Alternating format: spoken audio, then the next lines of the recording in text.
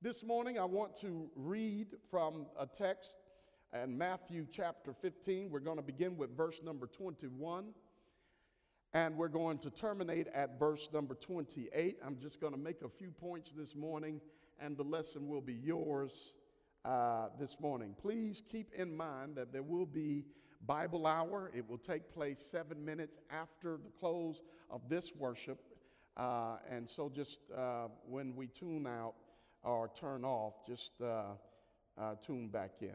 Matthew 15, verse 21 through 28. And Jesus went away from there and withdrew into the district of Tyre and Sidon. And behold, a Canaanite woman came out from that region and began to cry out, saying, "Have mercy on me, O Lord, Son of David. My daughter is cruelly demon-possessed." But he did not answer her a word. And his disciples came to him and kept asking him, saying, "Send her away, for she is shouting after us." But he answered and said, "I was sent only to the lost sheep of the house of Israel." But she came and began to bow down before him, saying, "Lord, help me." And he answered and said, "It is not good to take the children's bread and throw it to the dogs." But she said, "Yes, Lord, but even the dogs feed on the crumbs which fall from their master's table." Then Jesus answered and said to her, "O woman, your faith is great. Be it done for you as you wish." And her daughter was healed at once. You may be seated. I want to talk to us and all of you watching on the subject, worshiping from a low place. Worshiping from a low place. Her and her husband got together.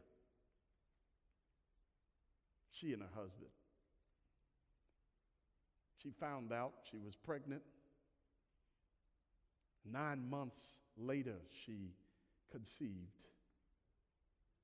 She gave birth, and because in that time there were no sonograms and there were no ways to figure out what sex the child would be, they just patiently had to wait until she conceived.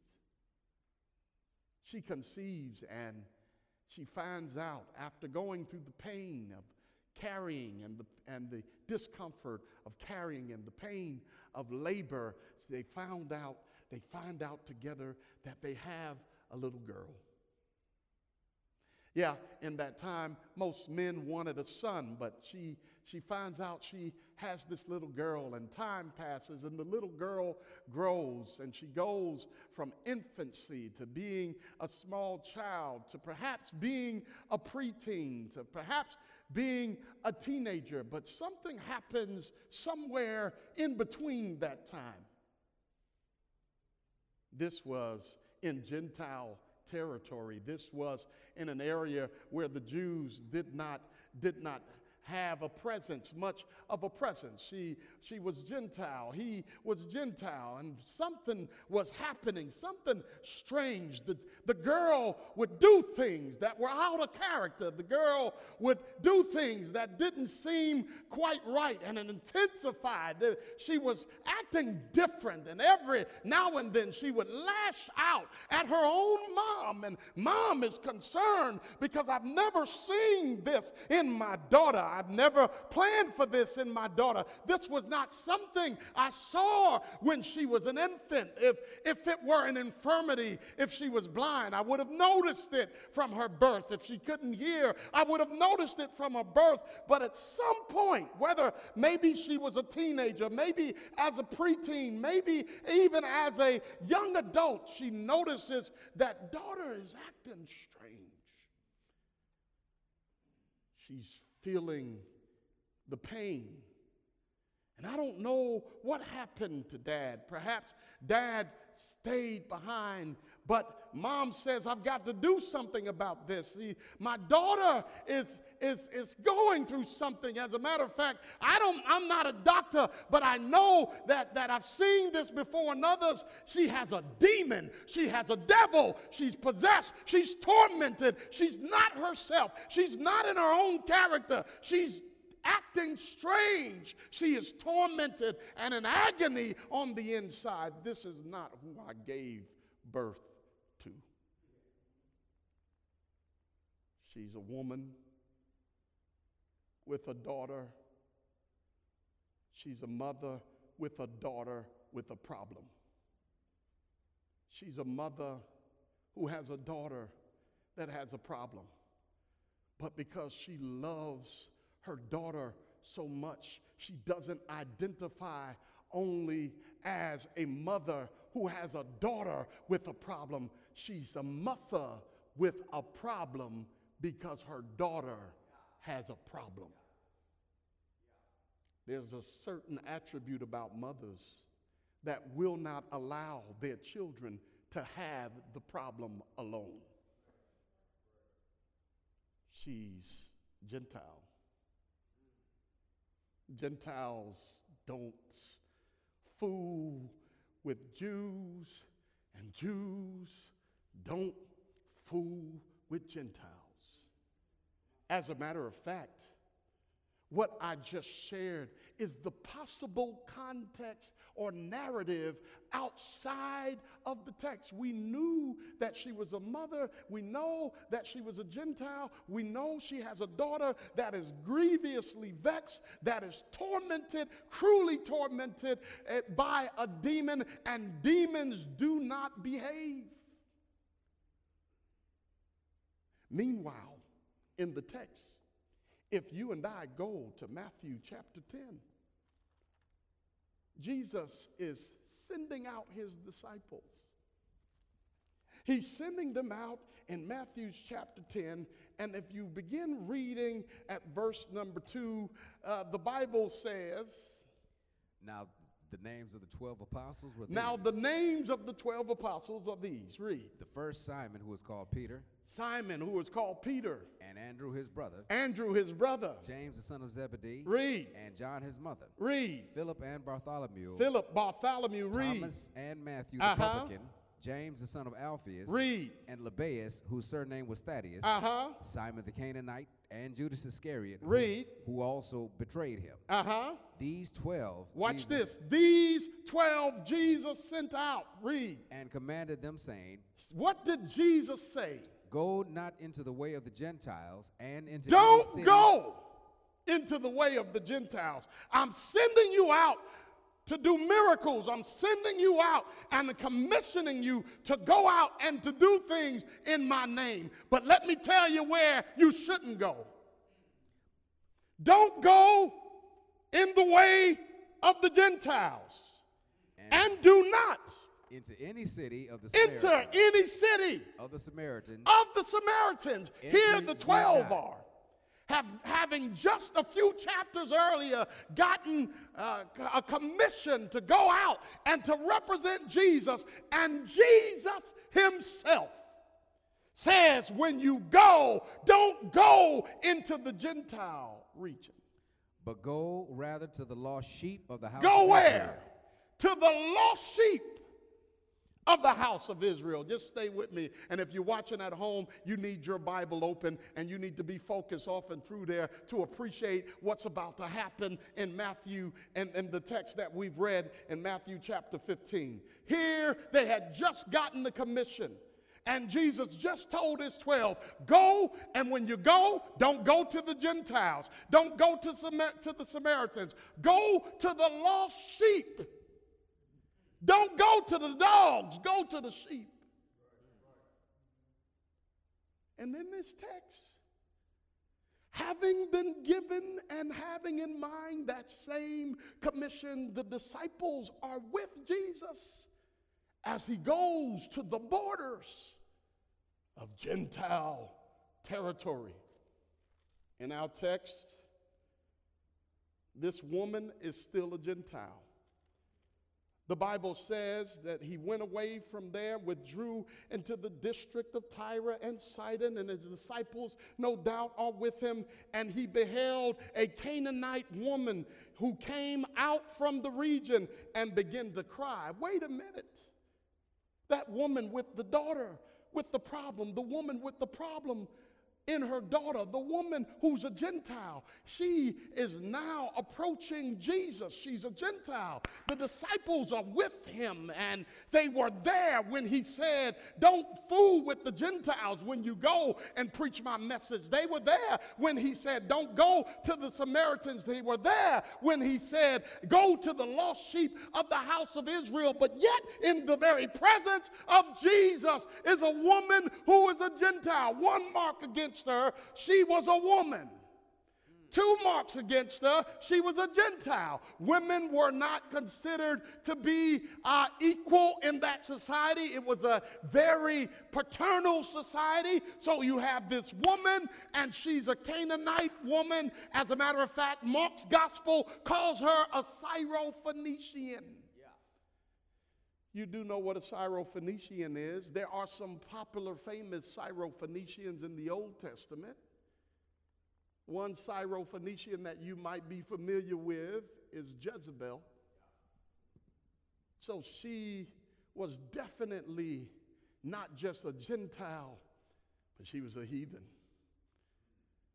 But she had a problem. She comes to Jesus and she says, "O Lord, Son of David." She apparently had heard of Jesus. She apparently had heard of his lineage. She's calling him what is respectful and what is politically correct to call him. David is not someone in her history. David is not someone that she's connected to. She's a Gentile, but she wants to respect him on his turf. And so she uses the language that would garner respect and garner attention. "Oh, Lord, Son of David, have mercy on me. My daughter is cruelly demon possessed." She doesn't say, "Lord, have mercy on my daughter." She says, "Have mercy on me." I know this is about worship, but I wanted to choose a text that would also merge in this being Mother's Day, because there's something about a mother that will not let her child have the problem alone. She does not put her daughter out there. As a matter of fact, she understands that the well-being of her daughter depends on her connecting to Jesus. And every God-fearing mother has to know at some point that if your child is going to be okay, and if your child is going to be delivered, and if your child is going to be better, and if your child is going to turn to God, if your child is going to develop and evolve into what he needs to be, it's going to have to do a lot with your connection to Jesus. The Bible says that Jesus didn't answer. She's already in a low place. She's in a low place. She's in a place of helplessness. She's in a place of hopelessness. She's in a place where she doesn't know what to do. She's run out of options. Her daughter, who she loves, is possessed by a demon. So going home doesn't mean the same thing. Going home, the daughter doesn't mean what it used to mean, because her daughter is not herself. Are there any mothers out there that ever had to deal with a child that wasn't themselves? Are there any adults out there who were those children that had a period in your life where you weren't yourself? That's not what I taught you. That is not how I trained you. That is not what I deposited in you. That is not what you've been taught as you. I did not bring you up like this. But oh, we didn't turn out this way because we just got it together. But some of us turned out this way because we had a mother that would connect to Jesus and not just say, my son has a problem. But Lord, I got a problem. Jesus says nothing. There's a certain offensiveness that comes with silence. Silence doesn't affirm or deny, but it puts you in a place to wondering whether or not you were heard. Silence can be just sometimes more painful than a denial. It almost suggests that I don't even acknowledge you. What is Jesus doing? Is Jesus showing a prejudice? Is Jesus showing a racism? Is it Jesus showing that he has a problem with this woman? This woman is crying out to him, but she's a Gentile. But keep in mind that Jesus was not only operating in this woman, but with this woman watching and dealing with this woman, but he was operating with his disciples around him. The same disciples who he himself told in chapter 10, when you go out, don't go to the Gentiles. They're watching. They're getting to see whether or not Jesus was going to keep his own word. They're watching to see how Jesus was going to approach this, because Jesus, you told us a few chapters ago that when we go out, not to fool with the Gentiles. You told us to leave the Samaritans alone. You told us to go to the lost sheep of the house of Israel. So Jesus, if you're going to be just, you can't deal with her. But Jesus was going to display that he was not only just, but he was merciful. It is the very picture of the gospel where Jesus both keeps his word and shows mercy at the same time. This woman, she cries. Jesus doesn't answer. And because his disciples had already gotten the word, his disciples came to him and said, look, send her away. She's crying after us. Send her away. What gives them the audacity to tell the Son of God to send somebody away? There are two things. Number one, and I talked about this before, associative confidence. It's confidence you get by way of being associated to somebody. Here they are. They get it twisted, because not at any point did this woman say anything to the disciples. But they said she's crying after us. Number two, what gives them the gall to say it is what Jesus told them in chapter 10. Send her away. We know this must be right to say send her away, because Jesus, you did tell us, Jesus, that when we go out, not to fool with the Gentiles. So send her away. Now watch this. The reason why Jesus said not to go to the Gentiles was not because of the same prejudice motives that the disciples had. This was not permission for the disciples to be prejudiced. This was not permission for the disciples to have a racial disposition. This was Jesus fulfilling his mission, for it is declared, even post this moment, post the earthly life of Jesus, that Paul declares, I am not ashamed of the gospel of Christ, for it is the power of God unto salvation to the Jew first. not because Jesus had a racial problem, but here they were exercising what they thought was their right to tell Jesus to send her away. Now, what is Jesus going to do? The Bible says in verse number 24. But he answered and said, what did he say? I was sent only to the lost sheep of the house. Does that sound familiar? I'm not going to tell you to do anything that I don't do.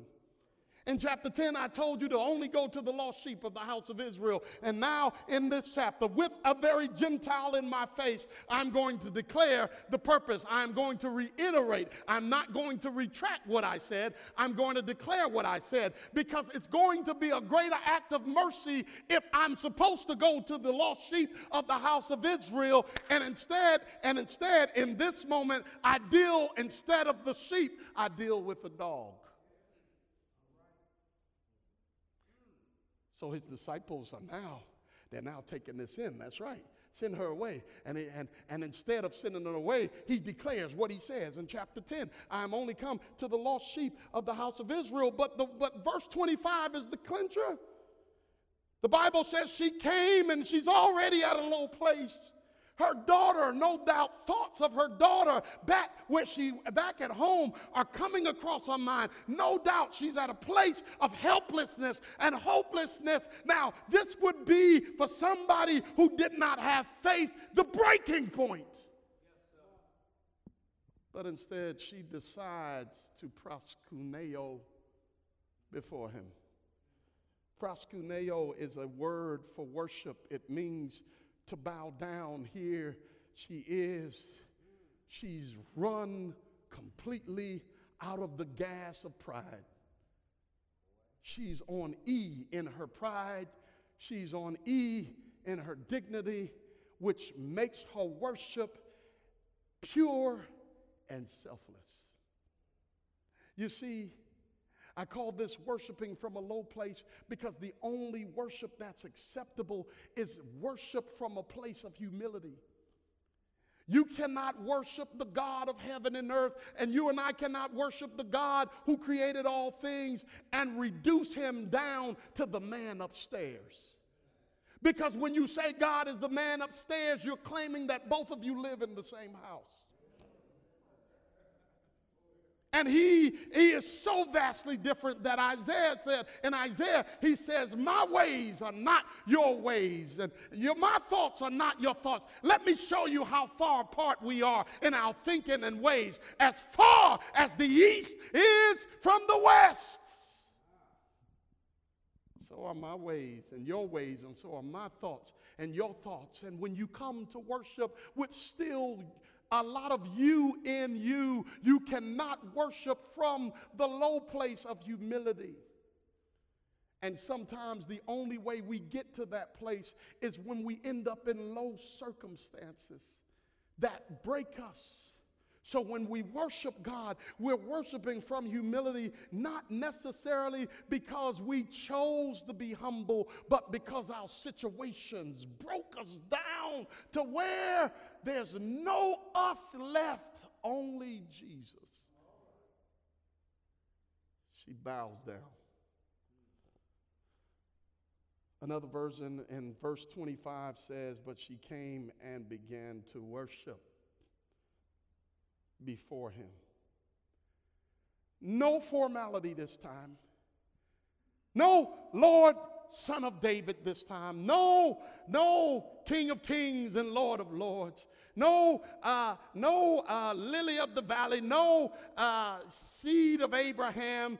I'm not trying to be politically correct right now. I know that's what your people call you. But Lord, I'm at a point now where I have no me left. I'm in my low place. So no Son of David, just Lord, help me.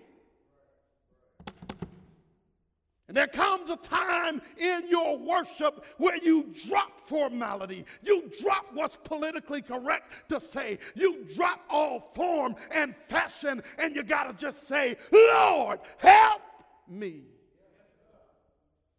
I'm struggling. Lord, help me. I've been furloughed and don't know what I'm going to do. Lord, help me. She's worshiping from a low place.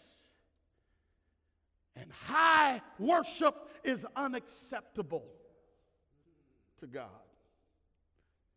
I'm not saying highly emotional worship.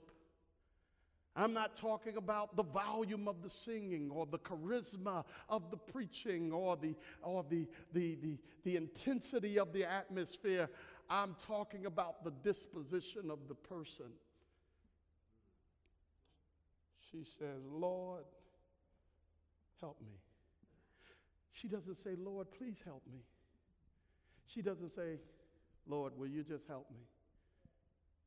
Everything that she hopes for is in this moment. And you and I in our worship need to worship like everything we hope for is in the moment of worship. And now, it's amazing that we're talking about worship, and that's our theme for this month, because you and I and all of us have been getting really good practice on becoming worshipers as opposed to just coming to worship service. And this is why I shared with you at another time some things you can do to worship, because some of us have never ever been at a place, at this low place, and some of us have relegated worship to a building. And so some of us had to get reacquainted or acquainted for the first time with bare bones, bare worship in your private place. It has to be in your private place to have public credit. No private worship, no public acknowledgement. It's the equivalent of seeing somebody that you live with and only talking to them in public. It's the equivalent of not speaking to your mom all year long and on this day making a public profession, Happy Mother's Day. What you do in public has no value if it isn't undergirded by something intense and something selfless in private. Worshiping from a low place. The Bible says that wasn't enough. Because the Bible says in verse 26, and we're almost done, and he answered and said, it is not good to take the children's bread and throw it to the dogs. Now you say, well, what is Jesus' problem? No. Jesus, watch this. He respects who he was sent to first. Now that's what he's doing, because you got to understand that it isn't just this woman, it's these disciples who got that mandate in Matthew chapter 10. But he wants to usher them from justice to mercy. He wants to show them how to be true to what's right and be merciful at the same time. So he acknowledges that he was sent to the lost sheep of the house of Israel. He acknowledges that she's a Gentile. He acknowledges that there's a distinction between the children and the dogs, because Gentiles were called dogs. Now, he wasn't calling her a dog in a derogatory way, but they were called dogs as in sinners. I believe it's in Deuteronomy chapter 23 where a law was set in place that you can't even offer something to God that is the wage of a harlot or the price of a dog. And dog there is not talking about literal dog, but it was talking about harlots were the female prostitutes. And in that time, the male prostitutes were called dogs. And God says, I don't want anything that you offer to me from the wages of this lifestyle. So dog never carried a positive connotation, but Jesus was using the language of that day to refer to her, not because he wanted to impress the disciples, but he wanted to teach them a lesson. Yes, this is how you see her. I'm going to address her how you see her, but I'm going to do with her what you would not do with her. The Bible says that because she's worshiping from a low place, that wasn't the time that she protested. That wasn't the time that she got up and said, forget it, I'll just deal with my daughter. That wasn't the time. No. You know why? She was on E when it came to pride. And when you worship, you and I worship, we need to learn how to put ourselves on E when it comes to our pride and be at a low place. Not just a low place emotionally, but a low place in humility, so that we understand that whatever I get from God, we sing about it all the time. Any way you bless me, Lord, I'll be satisfied. Well, if that's really your mantra, then you don't get picky with how you get blessed. And this woman was not picky. She said, and after hearing Jesus say it is not meet to give the children's bread to the dog, and the word for dog there he's using as in house dog, not stray dog. So it's someone in the house, but the bottom of the bottom. She took advantage of the language that Jesus used and said basically, you're right, Lord. But even the dogs benefit from the master's table. If I've got to be the lowest of the low, I'm all right. In other words, a dog at your house is better than a prince outside of your house. I might be a dog, but even the dogs benefited from the master's table and the crumbs that fell from the master's table. Let me tell you something. It was her faith that was regulating this humility and this worship from a low place. The Bible says that Jesus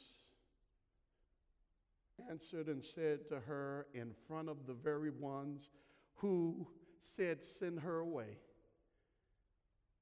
He says, oh woman, your faith is great. I'm going to honor your faith. Since you honored me, since you honored my mission, since you honored my position, since you honored what I said to you about being sent to the lost sheep, in the very presence of the disciples that no doubt were motivated by something other than what Jesus had. He says, be it unto you according to your faith. Now watch this. Here's the Mother's Day twist. And daughter had victory because of a fight mother won. The child got healed because mom kneeled. The daughter got released because mom put herself in bondage at the feet of Jesus. The daughter got to walk in high places again because mom worshiped from a low place. Learn even in this pandemic. Don't go home. This pandemic should be self-revelatory. It should have revealed some things about us. It should have revealed whether or not we were worshipers or just people that by tradition or by habit or by routine came together on Sundays, and barely that, some of us. Now you have to worship from your low place. And sometimes God allows us to be in a low place so that when we come to him in prayer, when we come to him in singing, when we come to him in worship, we're not worshiping him as somebody on our level. So every now and then God needs to let us know how much of a dog we are so that we can be happy just to be at his table. He needs to remind us how unworthy we are, and we need to remind ourselves we are not worthy. We are not worthy. This is what intensifies the spirit of worship, the fact that there's nothing about me at this low place that warrants you giving me anything because I deserve it. But it is your grace and your mercy.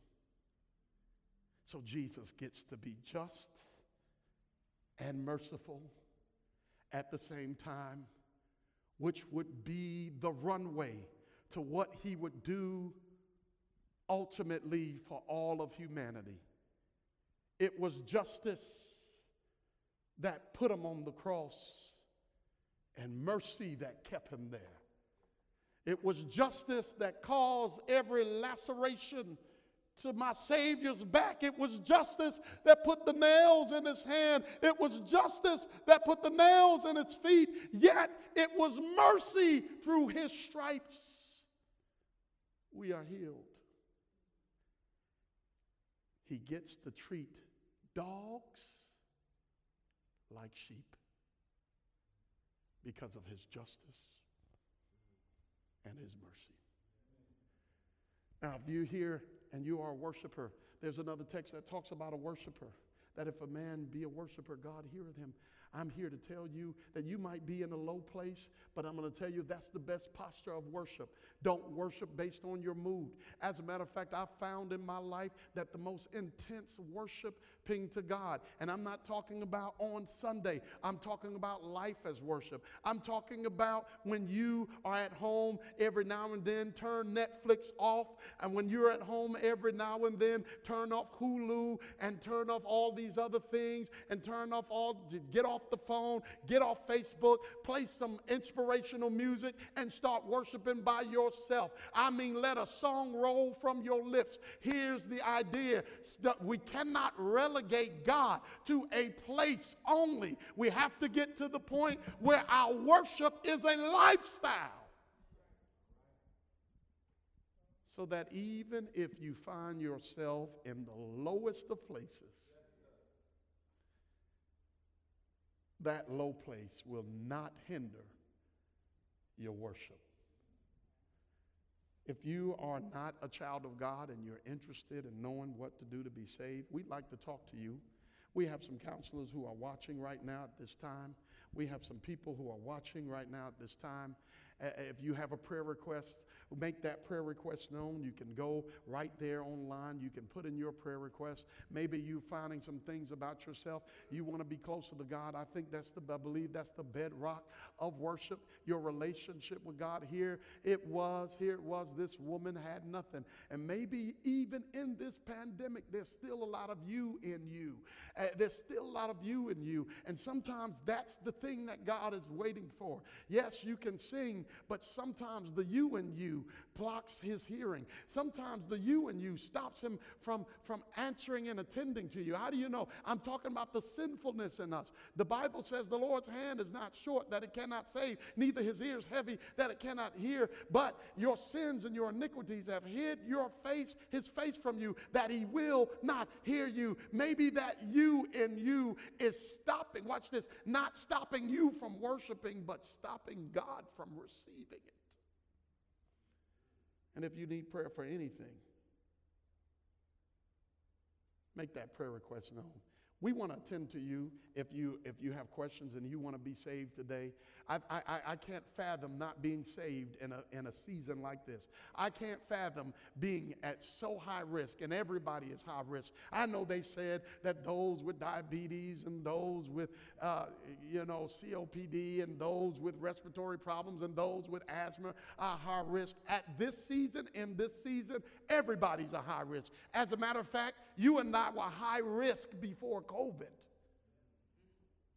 high risk for anything to happen. And if it were not for the Lord on our side, that car wreck would have happened to us. And if it were not for the Lord on our side, that tragedy would have happened to us. The bullet would have hit us. The sickness would have fell on us. We walk around in civil war all the time. Our bodies are fighting off things all the time. It ain't because you take garlic. It ain't simply because you take medicines and supplements. It's because there's a God who is taking care of you, because we don't know to take care of ourselves.